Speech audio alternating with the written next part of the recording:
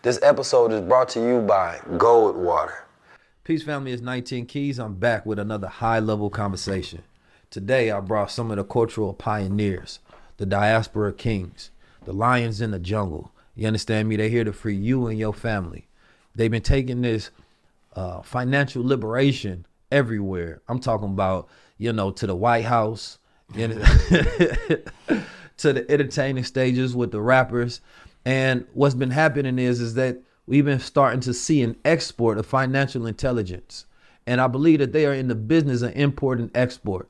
You understand me? To where it's not just, hip hop, right? It's not just entertainment, but it's education. And education is the foundation that we start to build our own nation out of. You understand me? Once you get education, then you have the instructions in order to build wealth. Once you have wealth, you now have the ability and the resources to control your environment, and that's power. So who I'm here with today is none other than assets over liabilities, which is a statement itself that if a person lives by that mantra, then they have the keys and the guide towards going to wealth. So we have none other than two brothers who started together. You understand me? Right here with iPhones and microphones. You understand me? And they took that to the highest stages with high-level conversations. None other than Troy Millens and Rashad Bilal. I'm 19 Keys, and this is high-level conversation. Tap in with the guys. Hip-hop is our greatest export. It's $1 trillion export. Yeah. You understand me? The money that's made off of hip-hop, the clothing, the media, the music, the movies. It's so much context that goes around. The clubs are filled of it. Liquor is sold from it, so much. So when I went out to Africa and they say, "What up, my nigga?" And I felt a certain way. But it's like, that's what we exported to them. And they just feeding that back because that's what they believe is cool. You understand me? That's the language we gave them. So we export hip hop, and hip hop teaches, drill music, hunting black men, killing people, listening to music, fast death, the sexualization, and then of course we got the positive hip hop as well. You understand me?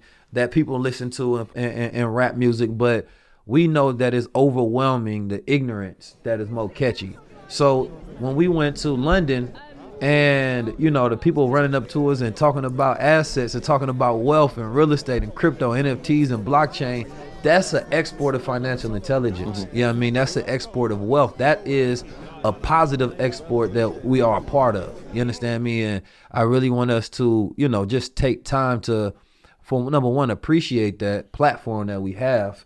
And the type of thought leadership that we do push, because everybody doesn't go out the country and they have a positive export that's reflected in what they do with their platform. You understand me? And I think that's probably the most beautiful thing about this moment. It's like, they wasn't walking up to me on nothing ignorant. 5,000 people standing in the cold because they want to get to some wealth and some power. And they traveling, I'm talking about catching planes from different countries because events like this have not happened. So they didn't want to miss out on this cultural movement to set their family up for the next generation. Yeah, it's interesting because when you talk about it, while we were there in London, it was like we've had artists and we've had celebrities come to this place, but nobody's packed it like y'all did. Yeah. You know what I mean? And it becomes like you become the vessel for that. Yeah. And so we don't take that lightly. That was always been the mission. It was like, I said, like, we're going to become financial missionaries. Where we're spreading the missionaries. Yeah, we're going to spread the word, not just from an American standpoint, but Church of Wealth. from a global standpoint, because the issues that are happening in America, we can relate to that, but the person in London, it's a totally set of different issues, but there's similarities. Yeah. And so rather than trying to force our ideas and force our thoughts on it, let's hear what they got to say, and let's get some native people to talk about those issues and see how we can come together to actually conquer and alleviate some of those issues. So that's ill. That's an ill comparison that you use. Yeah, when we know, like, we that 2053, I always look at that just because I think it gives us a tangible goal to fight against. You understand me? Like, we need an enemy in order to fight. Right? If we don't have an enemy, we get rocked to sleep and we don't even realize we in a war. So I'm when I first heard it, I'm like, damn, they always trying to put in our imagining poverty. You understand me? But at the same time, it's like, if we don't even realize there's an invisible enemy, there's a pending threat, then we go about our daily lives being entertained when we're supposed to be training. You understand me? And so this 2053 looming is, and they say black people won't have no assets in 2053, or not enough that accumulate any power or wealth in this country because everybody else is going to outpace us so fast. right? And then they say, you know, our brown neighbors, our Mexican brothers, by 2073, they gonna have 0% wealth. So that's the other end of that statistic. So, you know, we all in this together at the end of the day. Right. It's not just us, it's just that we're gonna reach the bottom faster. You understand me? And so what we doing is an uphill battle, because not only are we fighting to get and gain the attention of our people, we're fighting against the backdrop of entertainment, who wants that same slot of attention, that same time slot where they listening to Market Mondays. There's some entertainment they say, no, watch my show instead. You know, I dropped some posts on content on IG. I'm twerking. Let's watch this instead. But it's like, that's why, you know, it's hard to make things, you know, entertaining and educational, because it to the point where it's like it makes a real effective movement. You know what I'm saying? Because it's like we can make it entertaining, but you got to understand, we at that part of war where it's like we are behind. We really just want to tell you to shut up, sit down, listen, take instructions, don't do nothing else but follow exactly what we tell you to do, and you will succeed. But we don't have a people like that. We rebellious as hell. So somebody tell you to do that, and it's going to put you off. You understand me? So instead, you know, Dr. Collins said you have to be inspirational and educational. I was talking with Brandon Marshall about this a little earlier, is that the entertaining allows you to make people comfortable. And it's like when you laughing with somebody and you drop a jewel on them, they open. So the defenses is down. When you're serious, the defenses are up because you're critically thinking, you overanalyzing. So when somebody telling you something, right, you putting it through all of these filters on whether this is valuable or not. You understand me? And then oftentimes or not, because we don't have a wealth trained mindset, we going to over audit assets and under audit liabilities. You understand me? Like when it comes to us to spend money on something that doesn't matter, won't give us a return, we're going to over audit that. But when it comes to something that can give you a return, whether it's a course, whether it's going to a seminar, whether it's spending this time learning something, we going to think about that 1,000 times before we make the decision to just do it. So we have to hypnotically catch people in a rhythm of openness and relaxation. Then we can drop the jewels on them. You understand me? And then that's when we can start making some sort of headway with us. No, I agree. Well, so what do y'all think when we talk about culture? Culture is this buzzword. Everybody talk about culture. What the hell really is culture? We never really define what the values of culture, what the rituals, the rites of culture, because there's no rites of passage. Not to be a man, to be a woman, to be considered part of the culture. Now the rites of passage is money. You know what I'm saying? If you sell enough records, we consider you to be great. You know what I'm saying? You have a hit, we consider you be a part of the culture. But number one, what is the standard that says that this person is good for the culture? Because my reality now is that I'm not trying to protect the culture. I'm not even trying to be a part of it. I'm trying to create a new one. Because I don't think that the one that we currently have is worth saving, because it's built on a negative foundation. You understand me? And we go about trying to create culture and justify culture like capitalists. You know, we become our worst enemy.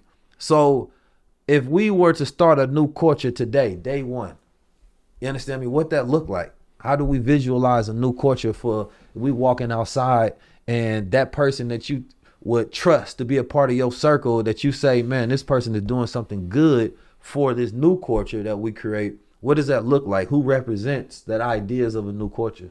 Yeah, I think as far as the word culture, it's one of these words that just gets thrown around a lot. And I feel like, you know, in some regards, we have a culture. In some regards, we really don't have a culture. We have kind of a makeshift culture.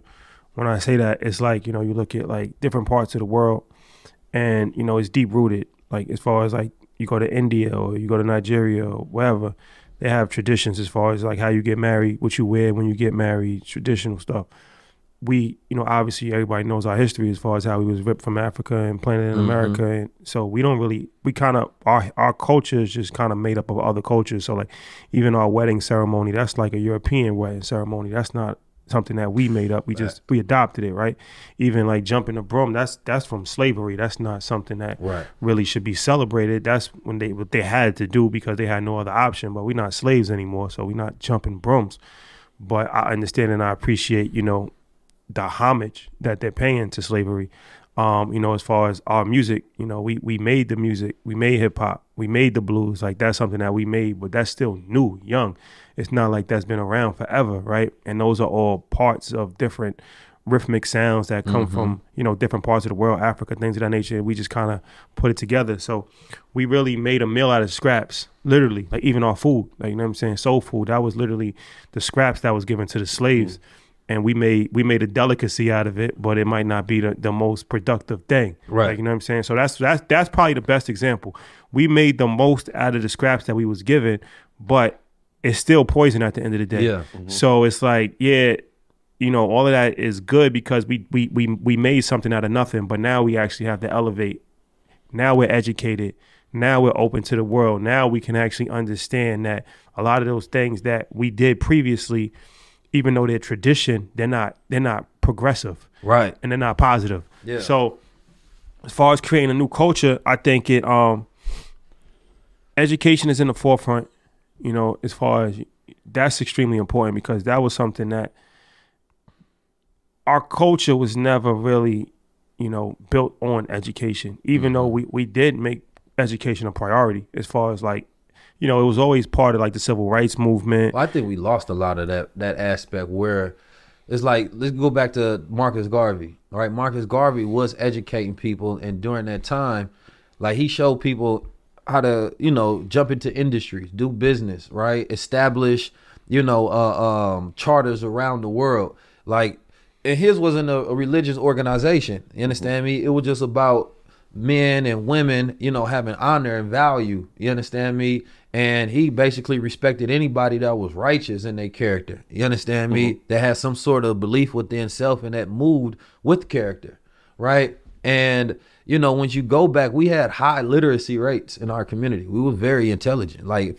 for us to be able to build Greenwood, it took a high level of financial literacy to do that. Well, what I was saying was like the education has always been important for us. Like we've always fought for education. We fought to integrate schools. We fought to go to college. We fought for education. But there's different types of education. We always fought for the formal education because we thought that that's the pathway to the American dream. Like if we actually were educated, if we went to schools, then we would get a good job and then we could provide for our family, we can buy a home. And you see that hasn't worked. So I'm not knocking formal education because I do think that there is some level of utilization for formal education. But when I'm saying education, it's like now we have to have more broad range education. And this is what our platform was built on as far as educating people on entrepreneurship, educating people on investing, educating people on, you know, traveling the world, the ways of the world, diplomacy, politics.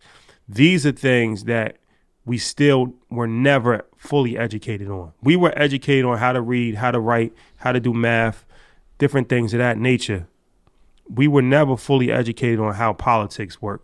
We were never fully educated on how the banking system actually works. We were never fully educated on how entrepreneurship actually works on a broad scale. You can have like, you know, pockets like Greenwood, but on a broad scale, we were never fully educated on that. Let me ask you, do you think... Let me just add to what he's saying, because what he's saying is powerful. Yeah. Right? Because I'm coming from an education system. And yeah, I think you might have mentioned it before. It was like we were taught how to think, not what to think, right? So like that critical thinking piece. Well, not how to think, right? So like we were never taught how to be critical thinkers. And so when you're a critical thinker, now you're looking at all those issues that he's talking about, you start seeing them differently. You start being very interested. You try to figure out the solution to them. When you're taught what to think, it's like technical thinking. I'm going to say, all right, well, I got to read this, so I can answer that. Right.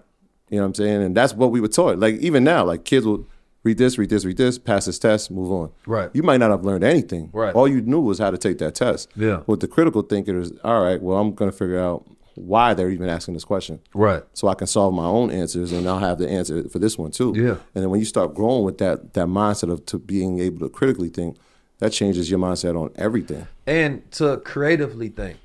This episode is brought to you by Gold Water.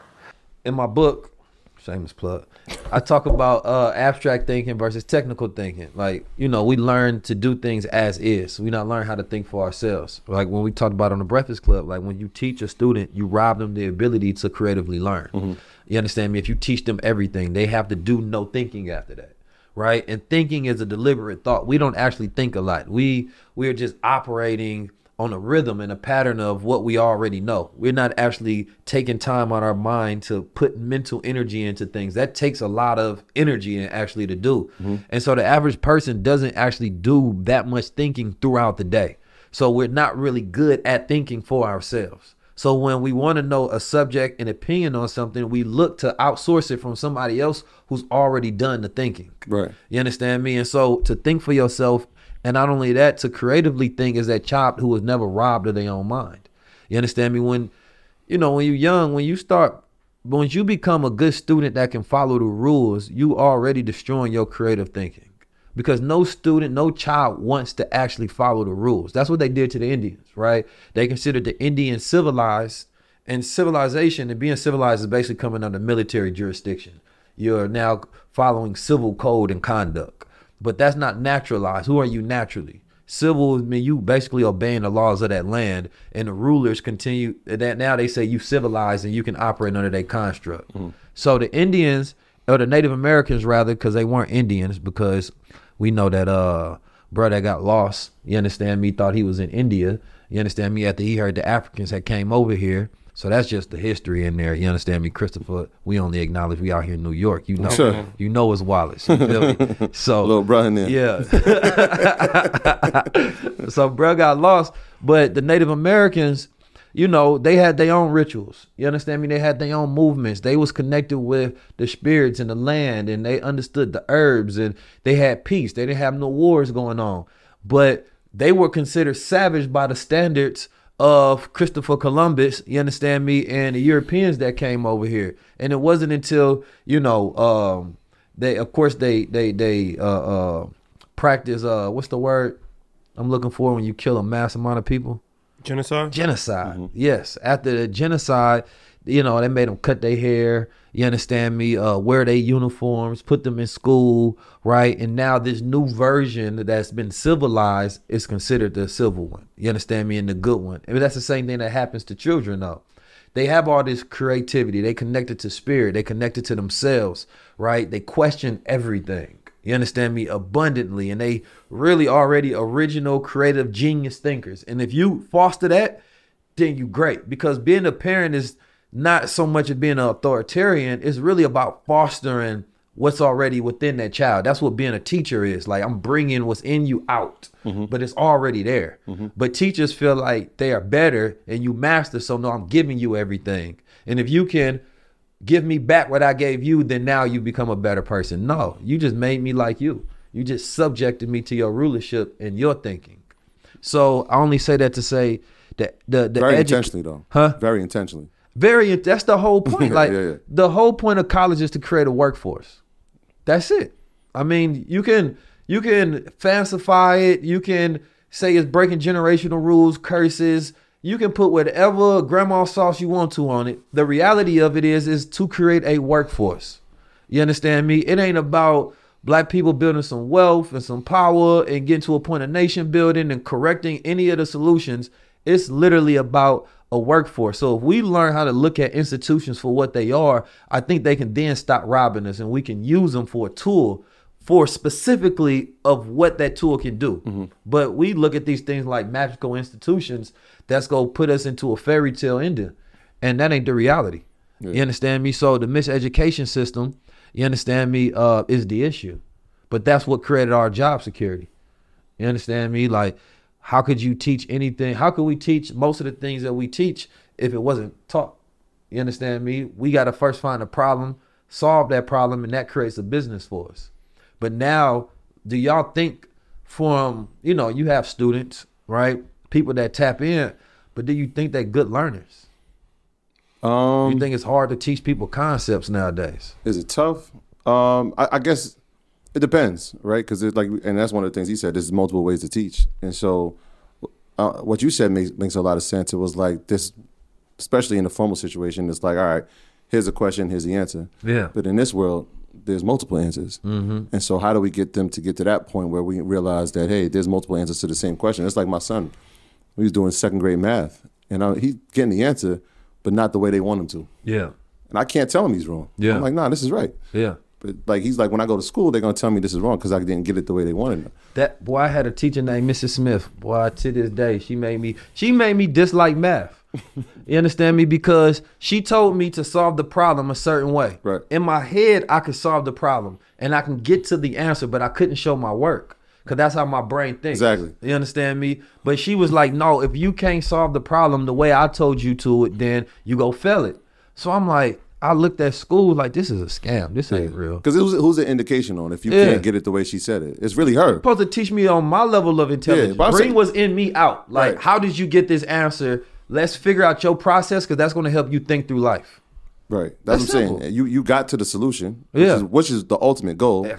But if you don't get it the way I've taught it, then I haven't done my job, right? Because That's somebody's gonna come in and say, wait, this is not the method we showed you. This is not what the grade level said. This is not what the state says. Right. How they're supposed to learn. And it's like, I'm a for? deductive reasoner. So, you know, I'm going to figure out things like, okay, this is, therefore that is, right? That's how my mind starts calculating things really quickly.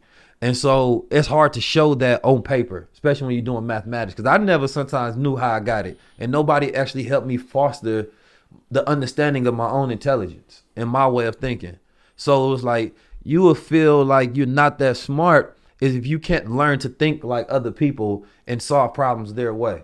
And so the child that may have got F's could have been a whole genius. You understand me? And his genius could have been the fact that his brain won't fit in this institution because he may have a better way of learning. Mm-hmm. And you're trying to cram all my genius into a box. You understand me? And it's like, bro, my brain calculates way faster than that. Why are you trying to tell me to use these primitive techniques? But as a student, you tell him that, now you got behavior issues. You understand me? Now he got ADHD, can't focus in school. I can't focus, it's some bullshit. You know what I'm saying? Like, why am I trying to focus on this when it's not the best way to develop myself? Mm-hmm. You feel me? So that uphill battle is, and I don't think it's so much about just instruction, but more so about the mindset. You feel me? I think the mindset that we have nowadays is tough to cultivate. This episode is brought to you by Gold Water. Y'all ever heard my letter to Garcia? Nah. Well, it's not mine, but it's something I learned from my pops. He told me a long time ago, man. He was a part of an organization out in Oakland, California. He was the captain of his organization. It was a central head, and he was a millionaire. He had his own bakery, and it was other brothers that worked for him. And so, you know, of course, he the breadwinner, pun intended. You understand me? But then he got the soldiers. Now, the soldiers can go out and bring business to this organization. Now, he didn't have to tell the soldiers exactly what to do. It was just, listen, y'all got the leeway to go out there and bring something to the fold. Take a look around of all that's here. Look at the organization, the people, the manpower, right, the resources, what we can do with this. Think creatively, go out there in the world, bring something back. So the soldiers came back with security contracts. They came back with different contracts for coliseums and all sort of different things. The head didn't know how to do the business the soldier was doing, but the soldiers didn't need to know every single thing. And he called that concept taking a letter to Garcia, where it was like, if I tell you to take this letter to Garcia, if that's my only instructions, here's the letter to Garcia. Mm-hmm. Boom. Go ahead, take that, brother. Take that to Garcia. You understand me? What you gonna do next? Come back, get another book to take to Garcia. Yeah. See, that's the mind of a person who's not gonna make excuses.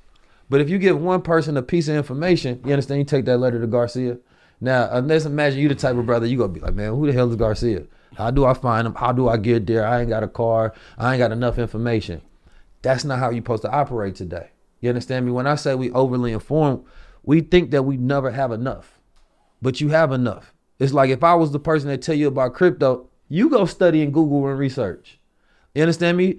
And then you will wait till you get the next opportunity to talk to me to try to get the answer. So the gap between you getting there, you using me as your excuse. Instead of, there was a time where young men were willful, and that story came from, it was a soldier actually in wartime. And the general told him to take this letter to Garcia. Now this person was across the battlefield, damn near impossible to get there. But the soldier didn't ask like, man, how the hell I'm gonna get there? I know this is important for the war, but how the hell I'm actually gonna get through this battlefield? I might get killed. But the soldier said, you know, give me the letter, I'm gonna take it. No excuses. He went across the battlefield. He delivered that letter to Garcia. You understand me? And they was actually able to win that battle, right? And in life, people don't have that willfulness to just go out there, be focused, commit themselves, be determined, and do it against all odds. We look for every level of excuse as a reason on why we don't go to the next step and come to that next level. And in organizations such as yourself and mine, you got to have people around you who go-getters. You understand me? Who just take them letters with no excuses and they come back with the results. You understand me? Like, that's one of the things with my student. I'm like, yo, just after I give you a lesson, you got to come back with results after each one. Like, I'm just not church. So I'm not here to just talk to you and give you motivation. If I gave you some knowledge, you should get you some results after that. Then come back to the Garcia room with that letter complete. You understand me? Every time you got to deliver that letter. But how much of that is trust? I want to, because like. No, I think that. I don't think it has anything to do with trust. I think it has to do with the mindset of belief in self. Mm-hmm. You understand me? And that will that you have to go out there and execute. Like my older brother used to tell me stuff. He used to put me on missions when I was younger. Right. And I used to think, like, damn, man, this sounds impossible. How the hell I'm gonna do this? Like, in my mind, I start coming up with hella reasons why I can't do it. And basically, he didn't accept a single excuse from me. You understand me? I don't give a damn how you go do it. You just got to do it. You understand me? And so I know when I stepped out that door, if I don't come back with it complete, I'm gonna get my ass whooped. Mm-hmm. So guess what? I'm gonna figure out how to get it done. And what I realized about myself is every time I made an excuse, shit was false in the first place. I was just comfortable making excuses because I can validate that. You understand me? And I can get sympathy for it. Mm-hmm. And so now it's like men are always looking for sympathy. Women are always looking for sympathy instead of finding a way. And I think we got more resources, tools, and power than any other point in time in history. So we should have the least amount of excuses in history. That's my concept. Yeah. You know what I'm saying? Like, it ain't really hard for us to get rich, get money, build wealth. Besides the fact that we overindulge in our excuses and we don't like to find reason. Yeah, I'm asking that because I'm thinking, you said it was your brother. Mm-hmm. So there's a certain level of trust you have because it is your brother. No, he was just crazy. He's crazy. I don't know. I'm just saying. But just shout out to my brother. Shout out to your brother. But I'm just saying, when you talk about a new culture, right? Like, that's one of those things that we have to build is that level of trust with each other and understand it, right? Like, that's Pac, right? I'll do it since Pac is your guy. Yeah. And we've had great debates about Pac, but he's like, yo, I got love for my brother, but we can go nowhere unless we build with each other. Okay, like use that Pac line. Yes, yeah, sir. So we talking about building, sharing, trusting each other. And so in order to get to that new space of like, yo, we got to work together, right? We always talk about collaboration over competition. And it's like, yo, we have to have that level of trust, right? Until there is an instance of mistrust. I don't know if we going to get there in the time span that we need. It's like if you at war and you're trying to establish trust between you and the soldiers so that they can take your order to win the war. Yeah, but then we know we got a common goal, right? Like we trying to win this. Yeah. You see what I'm saying? Like that common goal that we now have together is like, all right. But imagine y'all not trusting each other. Right. You understand me? While the ship is sinking. And it's like, you ain't got to trust me. Right. We ain't got no other choice right now. That's where we at. That's what I'm saying. That's what we at. On the ship. We on a ship that's sinking and we trying to figure out how to trust each other. Like, bruh, if I tell you to plug up the hole, let's do it. And you trying to be like, why are you telling me to do it? Why you don't do it? Like, why are we going back and forth with who the captain of the ship when we won't have one in a second? Right. You know what I'm saying? I feel like that's a microcosm for where we at. Yeah. Like, we trying to figure out like, oh, no, I want to... But like, nah, bro, this ship is sinking. Yeah. Like, no, that's a fact. You know what I'm saying? I mean, look at the culture, man. Let me shut this down. Let's get shit, because we can just go off. This episode is brought to you by Gold Water. Look at the culture right now, man. It's just sad in a lot of different ways. It's a beautiful storm, man, of things that's happening. Because it's like, as we make steps, there's other people plotting against to stop those steps already. You understand me? And they do it in the name of critique, or they do it in the name of whatever they want to. But what I realize, I think more so than anything, I think there's people that just want to be recognized and they get hurt. You understand me? They see something so beautiful and they want to be a part of it, but they know they really can't be because of their personality, their character type, who they are, what they got going on.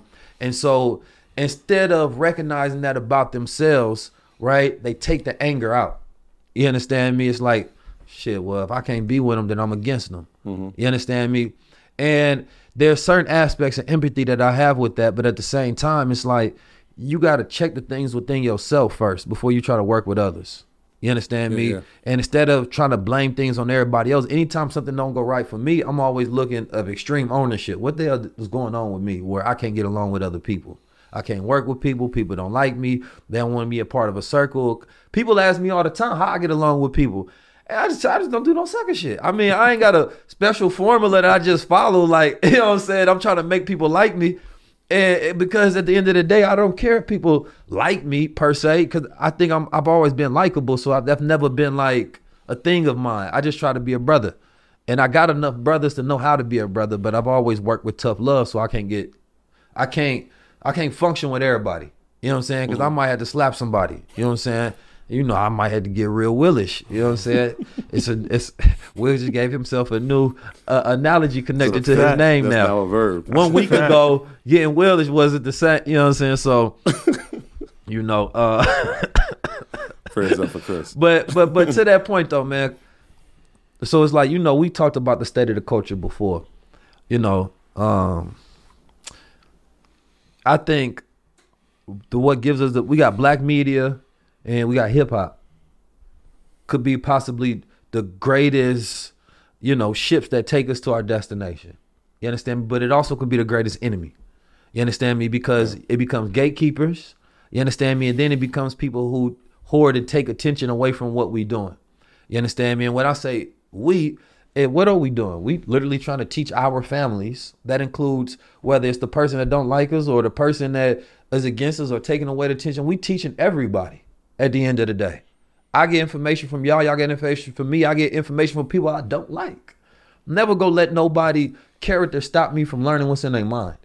You understand me? That's the difference. And I think the immaturity that happens is why I always talk about blockchain, just because I know that, you know, a protocol that's mathematics don't have to have trust. You understand me? And that's what, you know, blockchain is mathematics.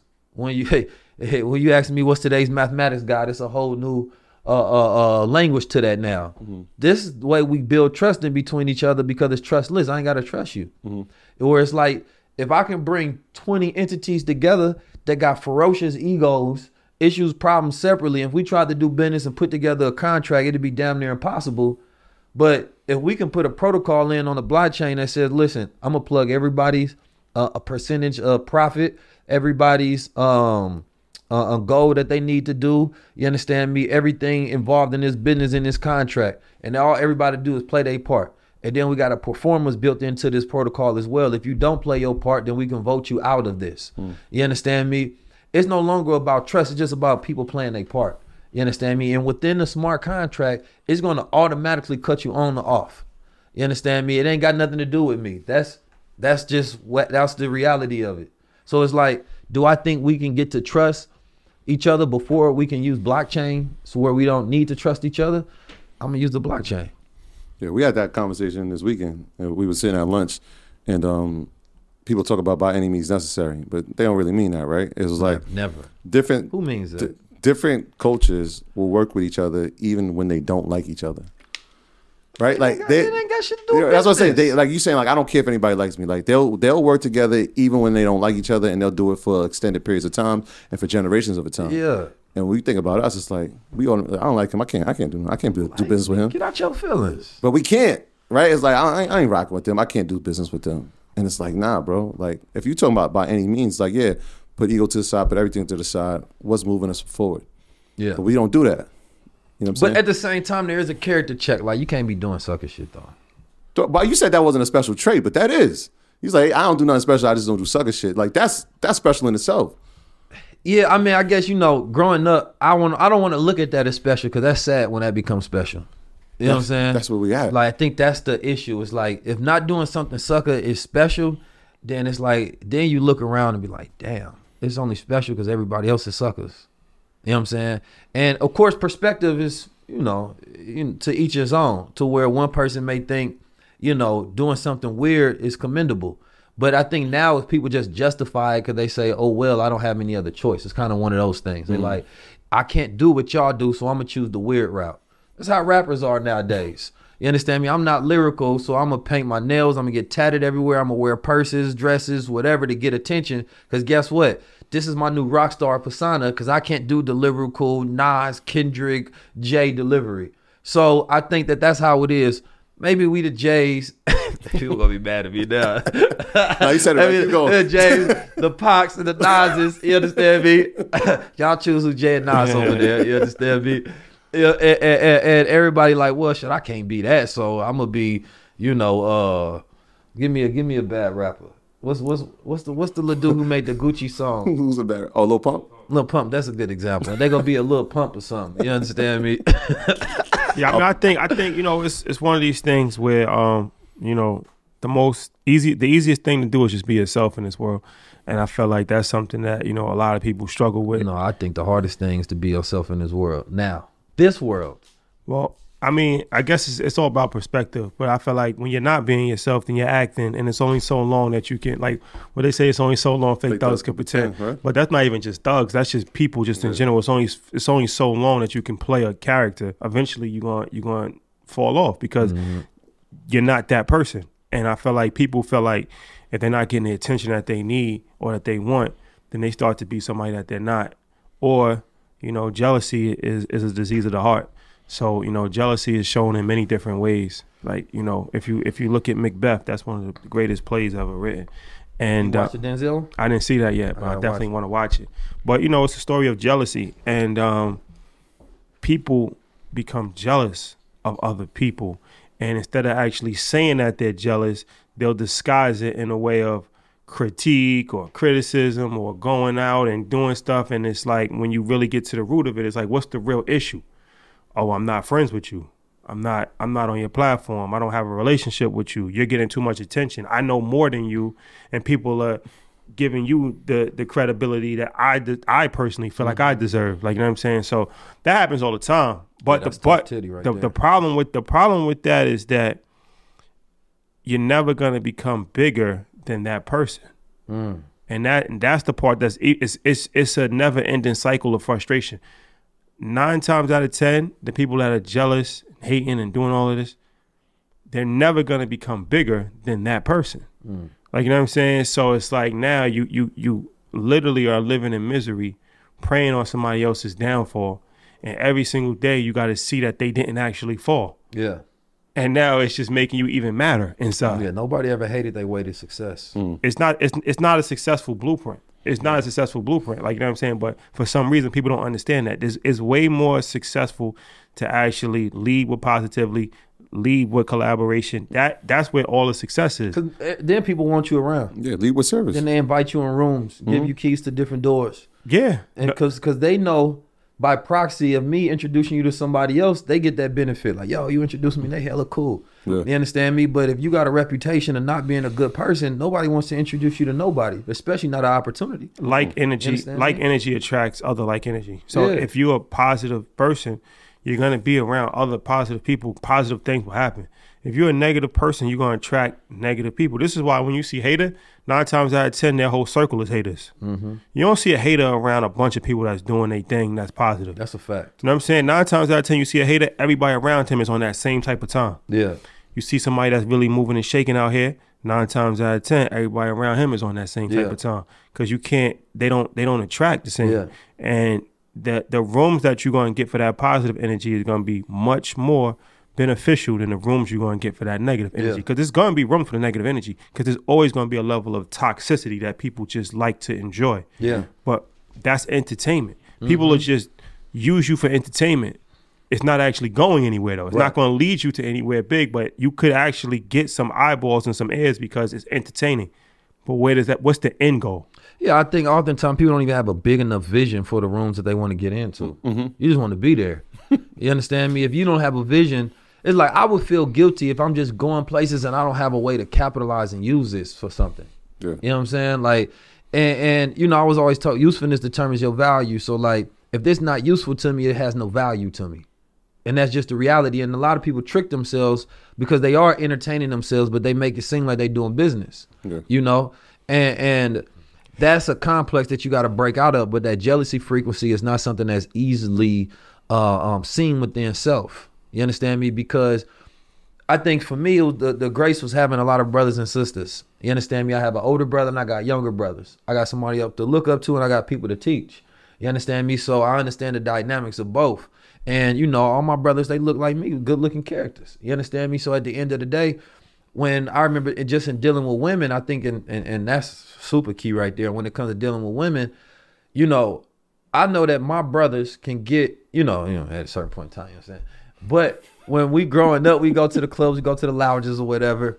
I used to have this thought process that, you understand me, listen, every woman in the world wants me, and ain't nobody that look at me go looking at nobody else. You understand me? And then here come my brother smooth ass looking just like me with a whole nother flavor. So they looking at both of us.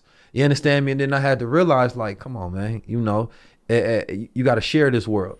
You understand me? And it allowed me to never attach some jealousy frequency to it at that. You understand me? Like, bruh's supposed to be able to do that. He's sharp, handsome brother, know how to move, got confidence, know how to talk, same bloodline. And I extend that grace to everybody. Like, why would I want to be selfish and only want things to attract to me?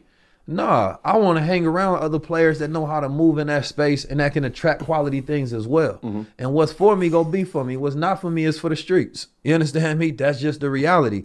But I don't think enough men learn how to talk to women, be around women. And I think really that comes at the core of a lot of issues as well that people don't see. It's the insecurity. Yeah. You understand me? When they can't bring, it feels like when you got a light that shines bright, you understand me? People always feel like they can't shine as bright as you, but they not supposed to compare their light. You know what I mean? That's what people lose a lot. You understand me? It's like, I might be a sun, you might be a light bulb, but we ain't in competition. You might light up a room, I might light up the world. You understand me? But light up your room and enjoy that light. You understand me? And then once you learn how to produce more illumination based on the work, your intellect, you understand me, your prowess, your confidence, then that's when you move to that next stage. But instead of being jealous of a person, learn from that person so that you can get on equal ground and go farther. Yeah. You got to prepare for that stage though too, because a lot of times people they want to acquire success, right? And if they somewhat achieved what they thought was success, they don't have a plan after. Like, what happens next? Yeah, it's the same thing like you said, what you admire and you sought after a girl. Once you get it, now what? Do you know how to treat that girl? Do you know how to take care of her? Do you know how to be a man in a relationship? Do you know these things? Like, nobody's prepared for that, but everybody wants it. And the money issue. Getting money can turn you to a sucker. You understand me? Because you never had the opportunity to finance your suckerness. You understand me? Like, for real. When you got nothing to do and you got money, you just start doing shit just because you can finance little dumb thoughts. I mean, I don't think the money turns to a sucker. I think that's already that's your character. What I mean, like, it just magnifies your character. It magnifies, but it finances it. You know what I'm saying? Like you can now like shoot content about stuff. You can go travel and you can finance certain thoughts, and you feel like you can afford it because you got the money. Where like when you broke, you may be more humble and not do certain things because you feel like you can't afford to do that. I still got to network with people. I got to build with people. I can't do this. This ain't gonna work. Once you get the money, you feel free enough to live that aspect of yourself, and you stop listening to other people. So you become, deaf to people trying to help you with your ego because you feel like you got it all now. And I need to listen to somebody. I make millions of dollars. You understand me? And when people start measuring themselves by their money instead of their character, that's when they lose. And I think that's probably a big issue. It's a lot of people with money right now, but they ain't got no character. You ain't got no power. Nobody really likes you. The women don't like you. It could be a brother broke, and she looking at his energy because he got more confidence and spirit. You understand me? He believes in himself in a different capacity. He not comparing himself to nobody else.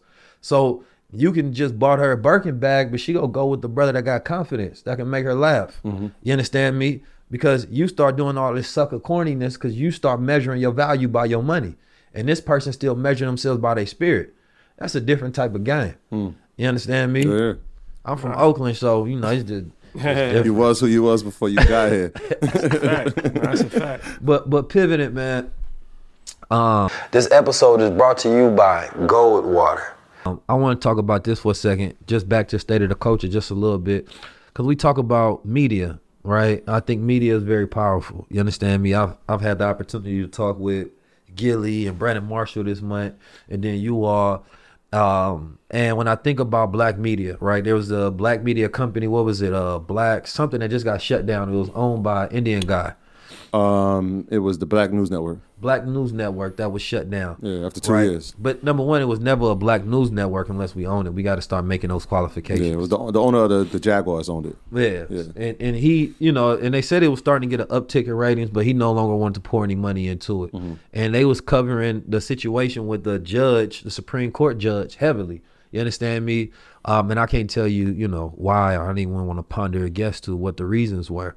But the fact remains, we have to stop, number one, calling things black unless we own it. That's just a fact. It's not black owned. You understand me? So therefore, it ain't the black network. You understand me? Whoever owns it is their network. You understand me? That's how I'm looking at it. So it was an Indian news network that got shut down that were, you know, had black content on there, right? That's the reality of it. But media is the most powerful resource we have. Because we going from hip hop to music to media narrative.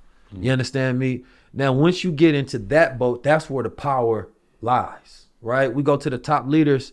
You know, I always bring this up. You go to Frederick Douglass, you know, as an abolitionist. He had what's called the North Star, I believe. He had his newspaper. He could spread his ideas to the people across the lands. That's how he got influence. Because otherwise, how could you take one idea and get into across the town to another city, right? Somebody read this and say, man. And, you know, only the intelligent people was reading it because the illiterates, they couldn't read it. You understand me? So you had the high people of intellect listening to this, and now he able to go back and forth and convey knowledge and information to those who teaching everybody else. Then you have Marcus Garvey, you understand me, who had what was his called? I can't think of it right now. I think it's the same as his Black Star Line. You understand me? But he had his own newspaper. You understand me? That's how he was able to get his message across all of those chapters and on social media. So how the hell he get thousands and thousands of followers and chapters around the world? Today you go look at that Ghana flag and that Black Stars because of Marcus Garvey. His ideas spread globally, right? And then you had Malcolm X, right? Malcolm X founded the Muhammad Speaks. You understand me? For the Honorable Elijah Muhammad. And he was able to spread those ideas. Then you have the Honorable Minister Louis Farrakhan, who founded the Final Call. Now he was able to spread those ideas, right? And so when we talk about media, media is the most powerful tool when it comes to the reformation of our minds. You understand me? And today, where you have rappers, entertainers, influencers, just because I look at this like we're going through cycles of evolution that we might not even realize, right? Where we go from like Web 3, Web 2, Web 1, Web 2, Web 3, where it's read only, read and copy, and then own the data. Right, everything is going towards this revolution of we have to own this now, and that's all people, organizations, corporations, all they realizing there's no way I should set up anything where it's dependent on anybody else. COVID is making us realize this more because during COVID we had to get supplies from China and masks at different places, and there was different governments that was dependent on other governments who may not have been as friendly and who was charging different taxes and prices at different levels, and this was supposed to be a pandemic.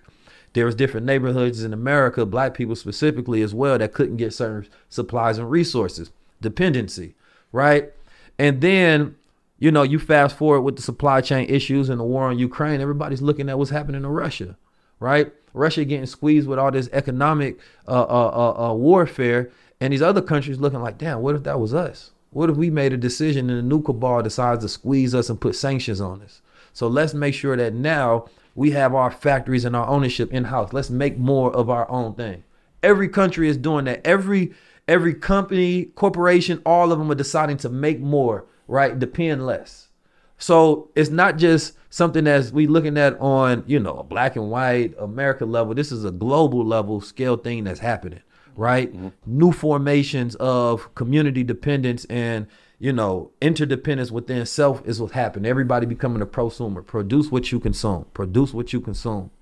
So now we at this point where the next import that we have is going to be media. Our greatest next import is media. We can export all the influence, ideas. I seen Elon Musk talking about creating a social network. Why would you be a billionaire on a platform that's censoring you when you can create your own platform? You understand me? Kanye West said it. Why would I take $100 million to bring Donda Media to Apple when I can create my own media company? It doesn't make sense. You got $1 billion and you don't say, I'm going to put all this money into the talent and my peoples and the peoples around me and I own it. Because then you can broadcast whatever message. Then Fox News or whatever message that you think is fake or you think not giving you a fair narrative, you create your own. Can't suspend you from that. Yeah, you can cancel creators but not owners. You understand me? You can't cancel an owner, that's mine. So when we talk about media today, what do you think, what's the future of media look like as far as it being a resource for our own liberation? I think it's extremely important. And you know, the thing that we have now that they didn't have before was social media. So, you know, that really has transformed everything. Been able to get, you know, messages across the world for a low barrier of price, free, really. You know, think about it. Previously, you know, you have to have thousands of dollars, even millions of dollars to print up, you know, magazines or to print up, you know, newspapers. And then you actually have to distribute the newspapers. You got to have some, you know, a whole warehouse. There's a whole supply chain for that operation. Now you can actually just make, you know, an Instagram post, put it out there, and 10,000 people can see it instantly. So that changed everything. Changed everything. You know, y'all brothers so powerful. I just realized y'all the only brothers got their media logo in my podcast. Welcome to EYL Network. The big welcome sign. That's the big welcome sign. Yes, one of many. This has to live somewhere. One of many. One of many. Yeah, but now the media is where it's at. You know, that's our focus. Everybody has different parts to play, but, you know, starting as a podcast, then growing to a media company, understanding that, you know, there's different messages that need to be put out there. And, you know, it's a way to impact the world through providing information, through giving people a voice, through uplifting. And I feel like, you know, media is one of the most important things that there is in the world. Like you said, that, you know, you can really shape the hearts and the minds of people. You can decide the algorithm. Like once you get the ability to decide what's cool and what's acceptable, that's different. Because it's like now you can't say certain things in media because you know the gatekeepers of media not going to reward you for that, essentially, right? They're going to shut you off. And then it's like, I'm talking to, you know, some folks that control a lot of media, and they were saying basically, you know, we can't put too much intelligence on our platform because we're going to lose our audience. You know, we going for the lowest common denominator. We got to connect with people right there at that level of ignorance and then try to sneak a little candy in the medicine jar. But it's like, they like, Keith, sometimes you too high level. And I'm like, number one, I don't think it's true because I reached the streets. I just think that you've never gave enough time to actually, you know, be in my shoes and spend time with the type of communication I have with the people. Because I've been in all hoods throughout America teaching, all throughout the world, and I have impact and effect. But I think what it is we get so comfortable with the way we do it, we really don't want to, you know, give any, what's the word I'm looking for? It's just the fact that when you used to nigga shit, and I'm gonna use that because as Sister Soldier say, nigga is a person of any people that is ignorant and not and don't have the ability or willingness to grow. You understand me? So I don't use that in context to our culture. I use it in context to a mindset. You understand me? And a character. But it's like the way I see it is that it's impossible for us to get to the place that we need to in the time frame that we need to if we only taking baby steps. The conversations have to go high level. You understand me? You can meet people in the streets and you can wrap them up with a little bit of motivation, give them a little bit of game and things of that nature. But when we talk about what the change in that community going to be 10, 20, 30 years, that's not going to change that community. That's not going to get them some wealth, some power, and change generations from there, right? We know that the context, you got to strip people of their environment, give them a new culture and identity, a new belief system, literally, in order for you to really see some change, because we need soldiers out here where it's like, bro, it's what you need to do. Listen, but we getting so far away from that, and we're trying to entertain ourselves into success. We're trying to entertain ourselves into wealth. That's not going to happen. Ain't no people ever entertain themselves into liberation. It's not going to happen. We go feel good about our legacies as we working with the intentions to produce some sort of change. But when we look at the reality of the next generation, they going to be faced with the fact that we didn't do enough or we didn't do it the right way. And each generation is going to be fighting worse because the next generation is used to those same tactics and tricks. Either you got to automate the system for everybody, or you got to separate yourself from those who not ready to go to that next level. Because with organizations, one of the biggest issues is the initiate phase. The initiate phase, when I first get you in here, you understand me, get you cleaned up, teach you the language of what's going on in here. And what happens is people stay stuck at that level because it's like you always trying to bring in new people rather than taking that level and going to the next one, it's like, brother, all right, listen, we ain't got time to be stuck with the introduction of this. We now got to go to that next level. We can't be talking about LLCs no more. Look, the information is out there. I automated the process. You go through it. You figure it out. Out of all, whatever you need to do, get that done. Because now we over here trying to build estates. I'm seeing Chrissy Kardashian putting in churches and getting their tax write-offs and stuff. We got to move to different levels. You understand me? We can't be operating at that low level. Because if a person can look at the trend of Black American culture and be like, yo, at the rate and the way that they going about it, yeah, they still will never catch up. Like, that'd be the reality. You understand me? Like, y'all need billions and billions of dollars, and you need a whole cultural, spiritual shift for this to happen. So it's like with media, we get the ability to say, no, you know what? It's not that cool to be smart yet still. You understand? It's not that cool to use big words. We still make fun of people for using big words. And of course, intelligence is break things down in simple models. But at the same time, we got to not be afraid of, higher level conversations and higher level concepts. I think that's happening though, right? If you think about what we're doing, right?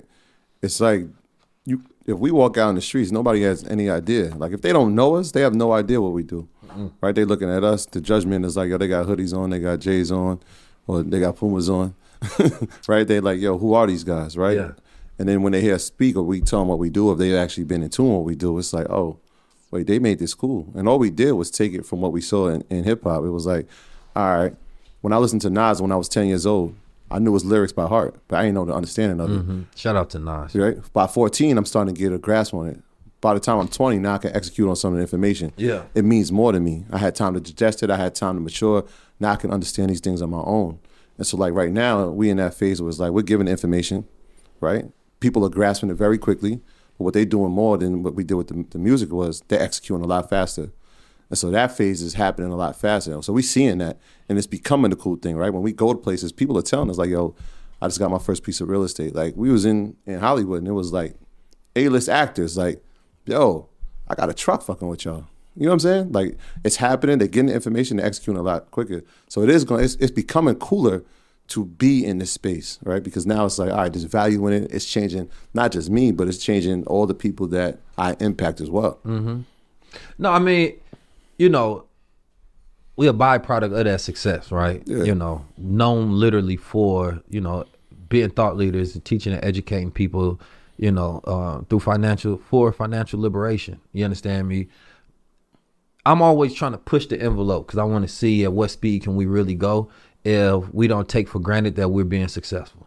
You understand me? If we start thinking we're successful, we slow down a little bit. You understand me? So I think it's dangerous to start counting your wins. You understand me? It's like you in a battle, you got 1,000 battles to go, but you counting the last 100. It's like, don't focus on that right now. Yeah. You got 1,000 to go through. That's key. You understand me? Because you might burn out after the next 400. Yeah. You understand me? That's a common theme. They see us and they're like, man, y'all never stop. Yeah. Like, yo, remember what y'all just did last week? Like, why aren't y'all celebrating that? And it was like, nah, I had down because the purpose is much bigger. The vision is much bigger. The pursuit of what we know can happen is way bigger than us to say, all right, well, that was great. South by Southwest was amazing. Yeah, we should applaud that. Nah, man, we got a vision for 2023 that we still got to execute. This thing's a 2022 that we got to get done. Yeah, I mean, because, shoot, I don't think we go get no greater speeches than what our ancestors have laid out. Martin Luther King gave some amazing wealth speeches. Malcolm X gave some amazing. Honorable Mr. Farrakhan brought 2 million black men together. The Honorable Elijah Muhammad was teaching in different countries and sending people all over and creating. And he had, I remember that it was one video, Savior's Day, the brother was talking about the $50 million revenue that they did this year. You understand me? With trust and buildings and, they had the plane, the import, the export, the schools, the newspapers, all of these different things. So it's like, with me personally, I think what it is I've experienced black men with power and wealth already, and then I seen it fall. So longevity is what I'm impressed with, and unity is what I'm impressed with, because those are the two things I haven't seen.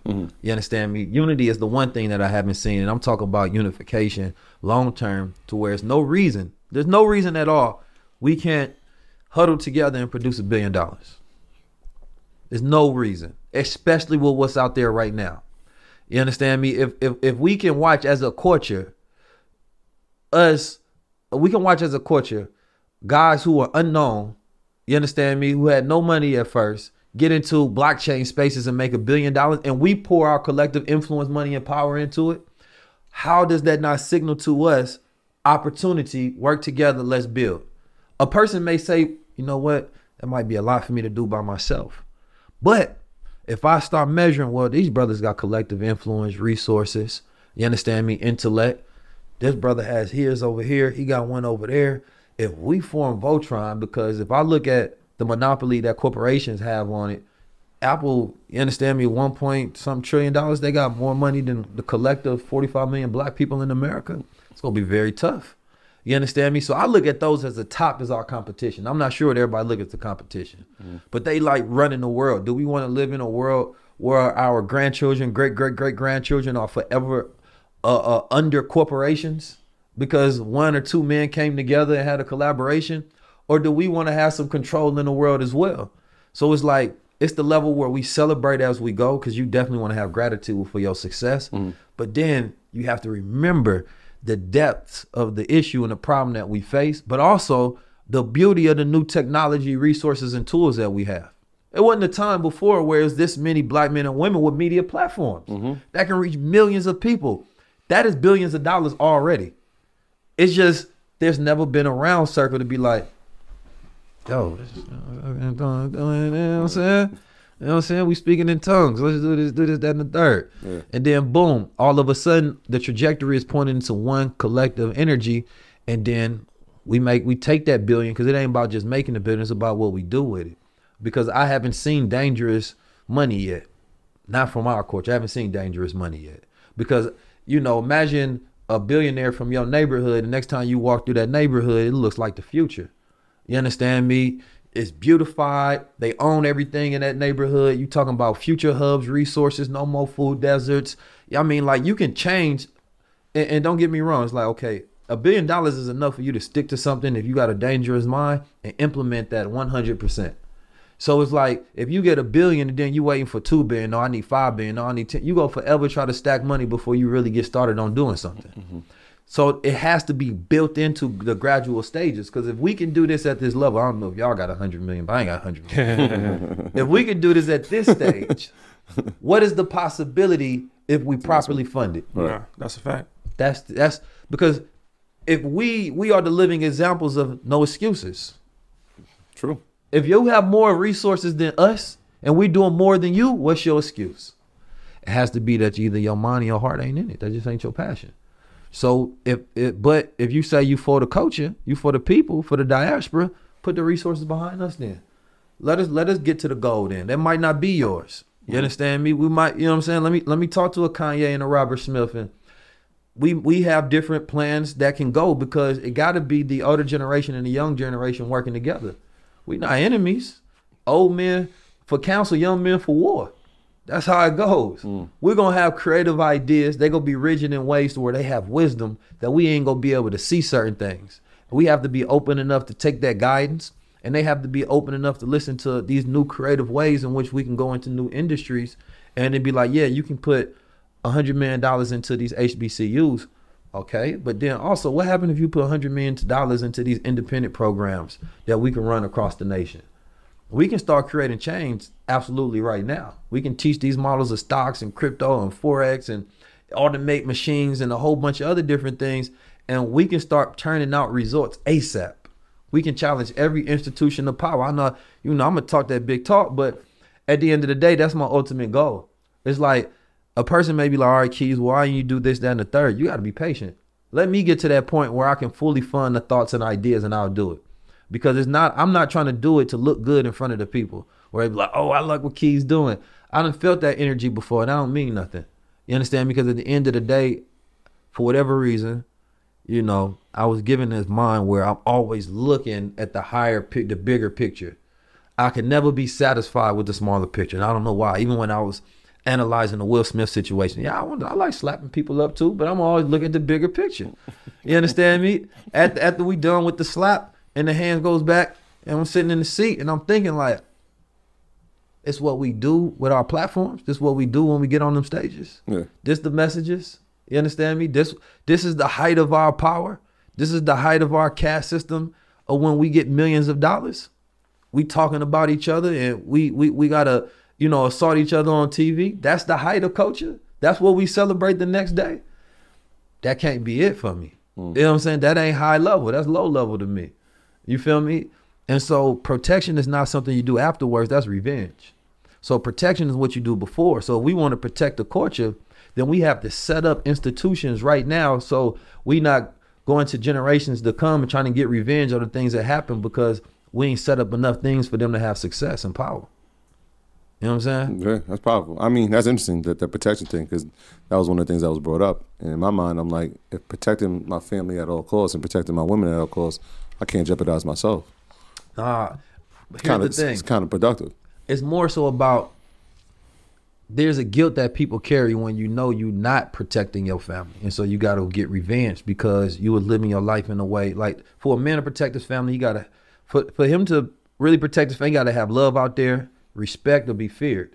You understand me? Because that's going to be the reflection that he grants that shields his family as well. Mm-hmm. His wife is loved because he loves, so somebody go protect her. She out there, nobody go do nothing stupid, or he respected, so I ain't go talk about this, man. You understand me? Or he feared, like, it's repercussions that come behind if I do this.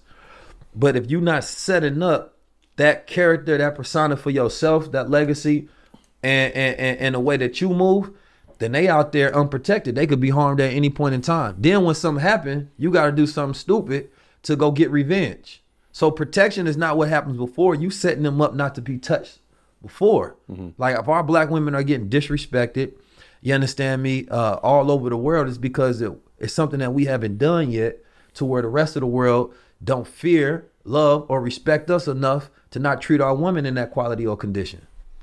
You understand me? So that's my point of it. And at the same time, the core of American culture, there's nothing more normalized than violence against black men. In every aspect of culture, media, TV, music, streets, like from slavery to prison to police, there's nothing more embedded in American culture at the beginning of it till now than violence against black men. Mm-hmm. So I'm just not impressed by it. That's just my take on it. Yeah. Yeah, I mean, I know that's definitely something that, that's the high level take. Not a level, positive. I like seeing a slap too. It's not a positive. It's definitely not a positive. I don't think anybody, is impressed by it. But it's a lot of ignorance that's impressed by it. People like it's entertainment. It's entertaining. I think it shows how much we not protecting our women because our women actually was happy about that. You know what I mean? Because I look at things from we all like a reflection of each other in a certain aspect. So it's like the fact that his woman, or if it never happened, I'm more impressed by his woman never being disrespected. You understand me? Rather than you have to set it up. Because I think the bigger thing is he played that beautiful role, Richard. Beautiful role. Mm-hmm. You understand me? I think that's a great movie because King Richard was an example of having your father in your life.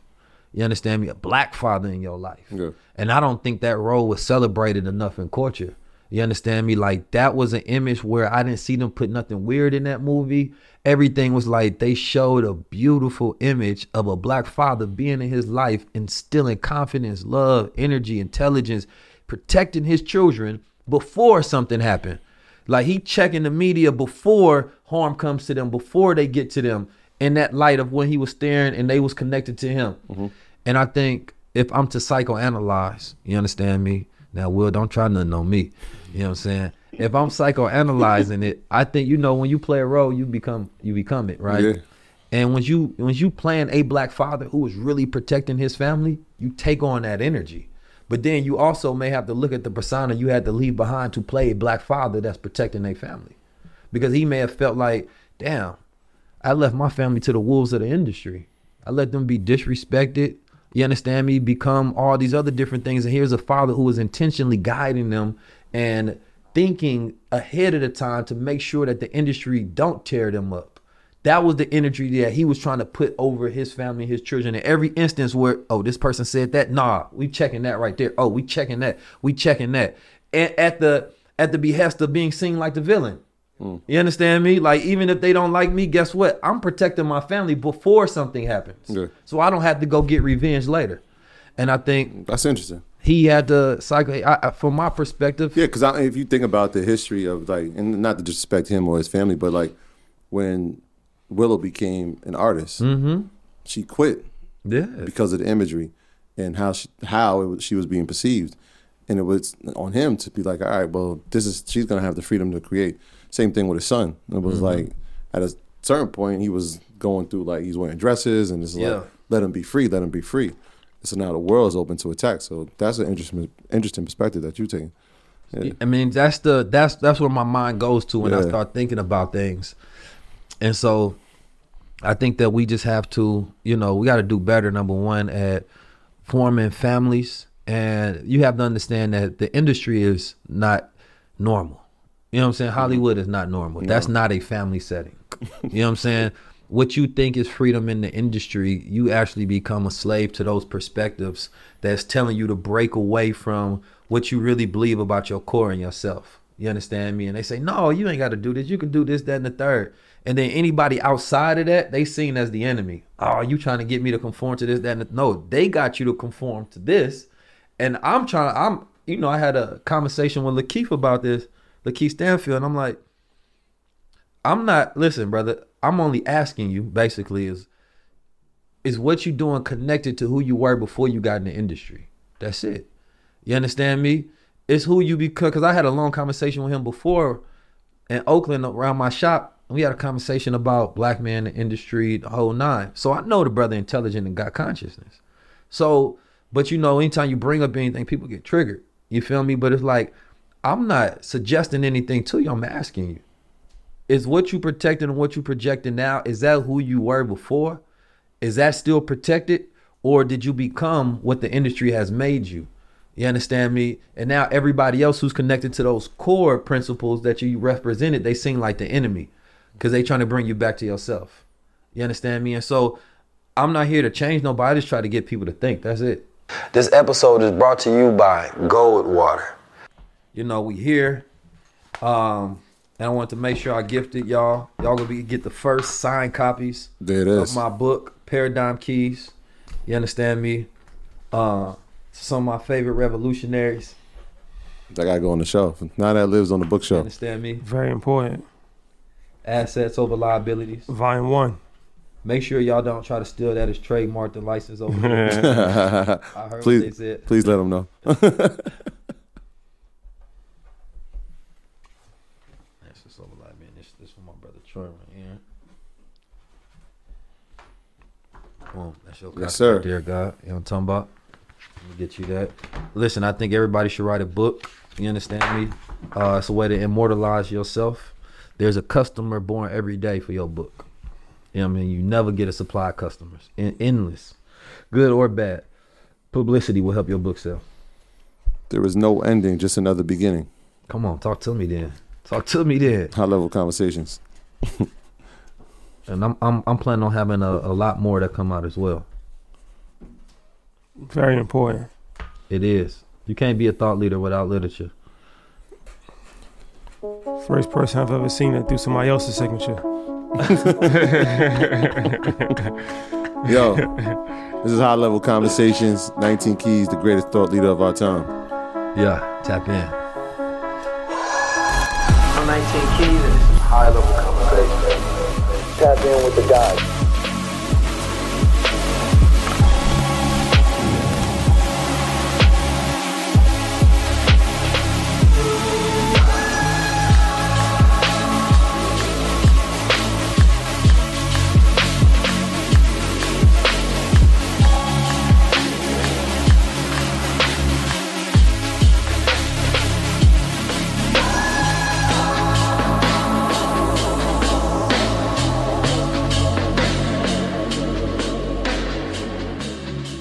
Give me your breakdown of your philosophy of why you don't particularly believe in the immune system when you're talking about the function of all these things working. Okay, so you're talking about immune system when you're talking about immunity, and then they say that what makes up the immune system is the T cells. The T cells is actually the thymus cells. They talk about the B cells, that's the bone marrow cells. They talk about the macrophages, that's inside of something called lymph nodes. They're talking about the phagocytes that's produced by the white blood cells that goes to the army school that we call the thymus gland to get their actual military position. You see that? So they talk about neutrophils, basophils, monophils. So when you look up what they call the immune system is nothing but the lymphatic system. Because last time I checked, everything that they say make up the lymphatic system, the immune system is a lymphatic associated organ. So where's the immune system there? And what do that really mean? Well, my interpretation was that it's just talking about the system, these things working together, and that when one or these two things are off, then that's when the system itself is broken down, rather than one central thing being the key to keeping you safe or not getting sick. Right, so I agree with that, right? So now we got to get into wordplay then, because they will take the immune system and then feed you their Greek philosophy to keep you away from how to truly heal the system of the body, which is the lymphatic system. So when I say I don't believe in the immune system, in the way you just put it, I believe in that degree. Oh, you don't believe in their interpretation? But their interpretation of it is totally off. So I'd rather not even use the word because it keeps you distracted from the big system that cleans the body anyway, which is the great lymphatic system. Yes, because they got you thinking that you got immunity from something. No, it's cause and effect. What you put inside of your body, for every action, there's an equal and opposite reaction. They got you thinking that you can take a certain pill and it'll combat your body against this and that. No, this is a lifestyle change. See, immunity comes between lifestyle change. So you have people studying up on immunity and doing things to build their immune system, but they're not changing their life. This episode is brought to you by Gold Water.